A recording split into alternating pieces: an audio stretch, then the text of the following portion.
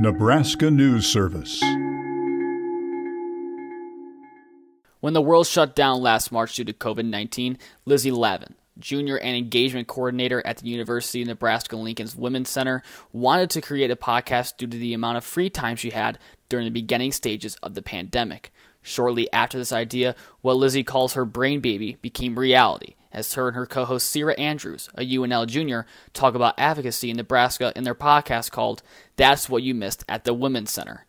In this podcast, Lizzie and Sierra cover a variety of topics, like how to be an activist in Nebraska and more. Lizzie hopes that this podcast can be a first step for people wanting to get involved in advocacy. Everyone has different experiences and with advocacy work and with that information.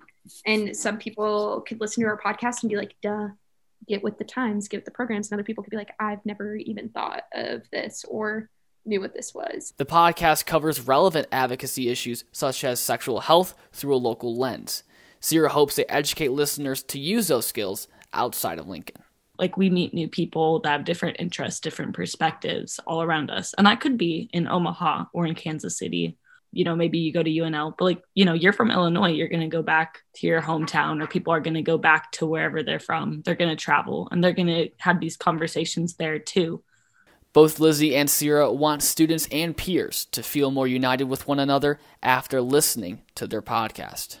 We are putting not only like women in the center, but student voices in the center of like, I can't imagine having this podcast and it being faculty. Like, it still would be very informative and professional, but we just really hope this is definitely a way to be connected. In their next podcast episode that comes out on April 9th, Lizzie and Sierra will talk about how UNL supports DACA students and how first-year student programming can be inclusive.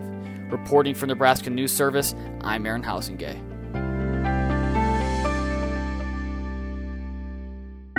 A Nebraska News Service and 90.3 KRNU production.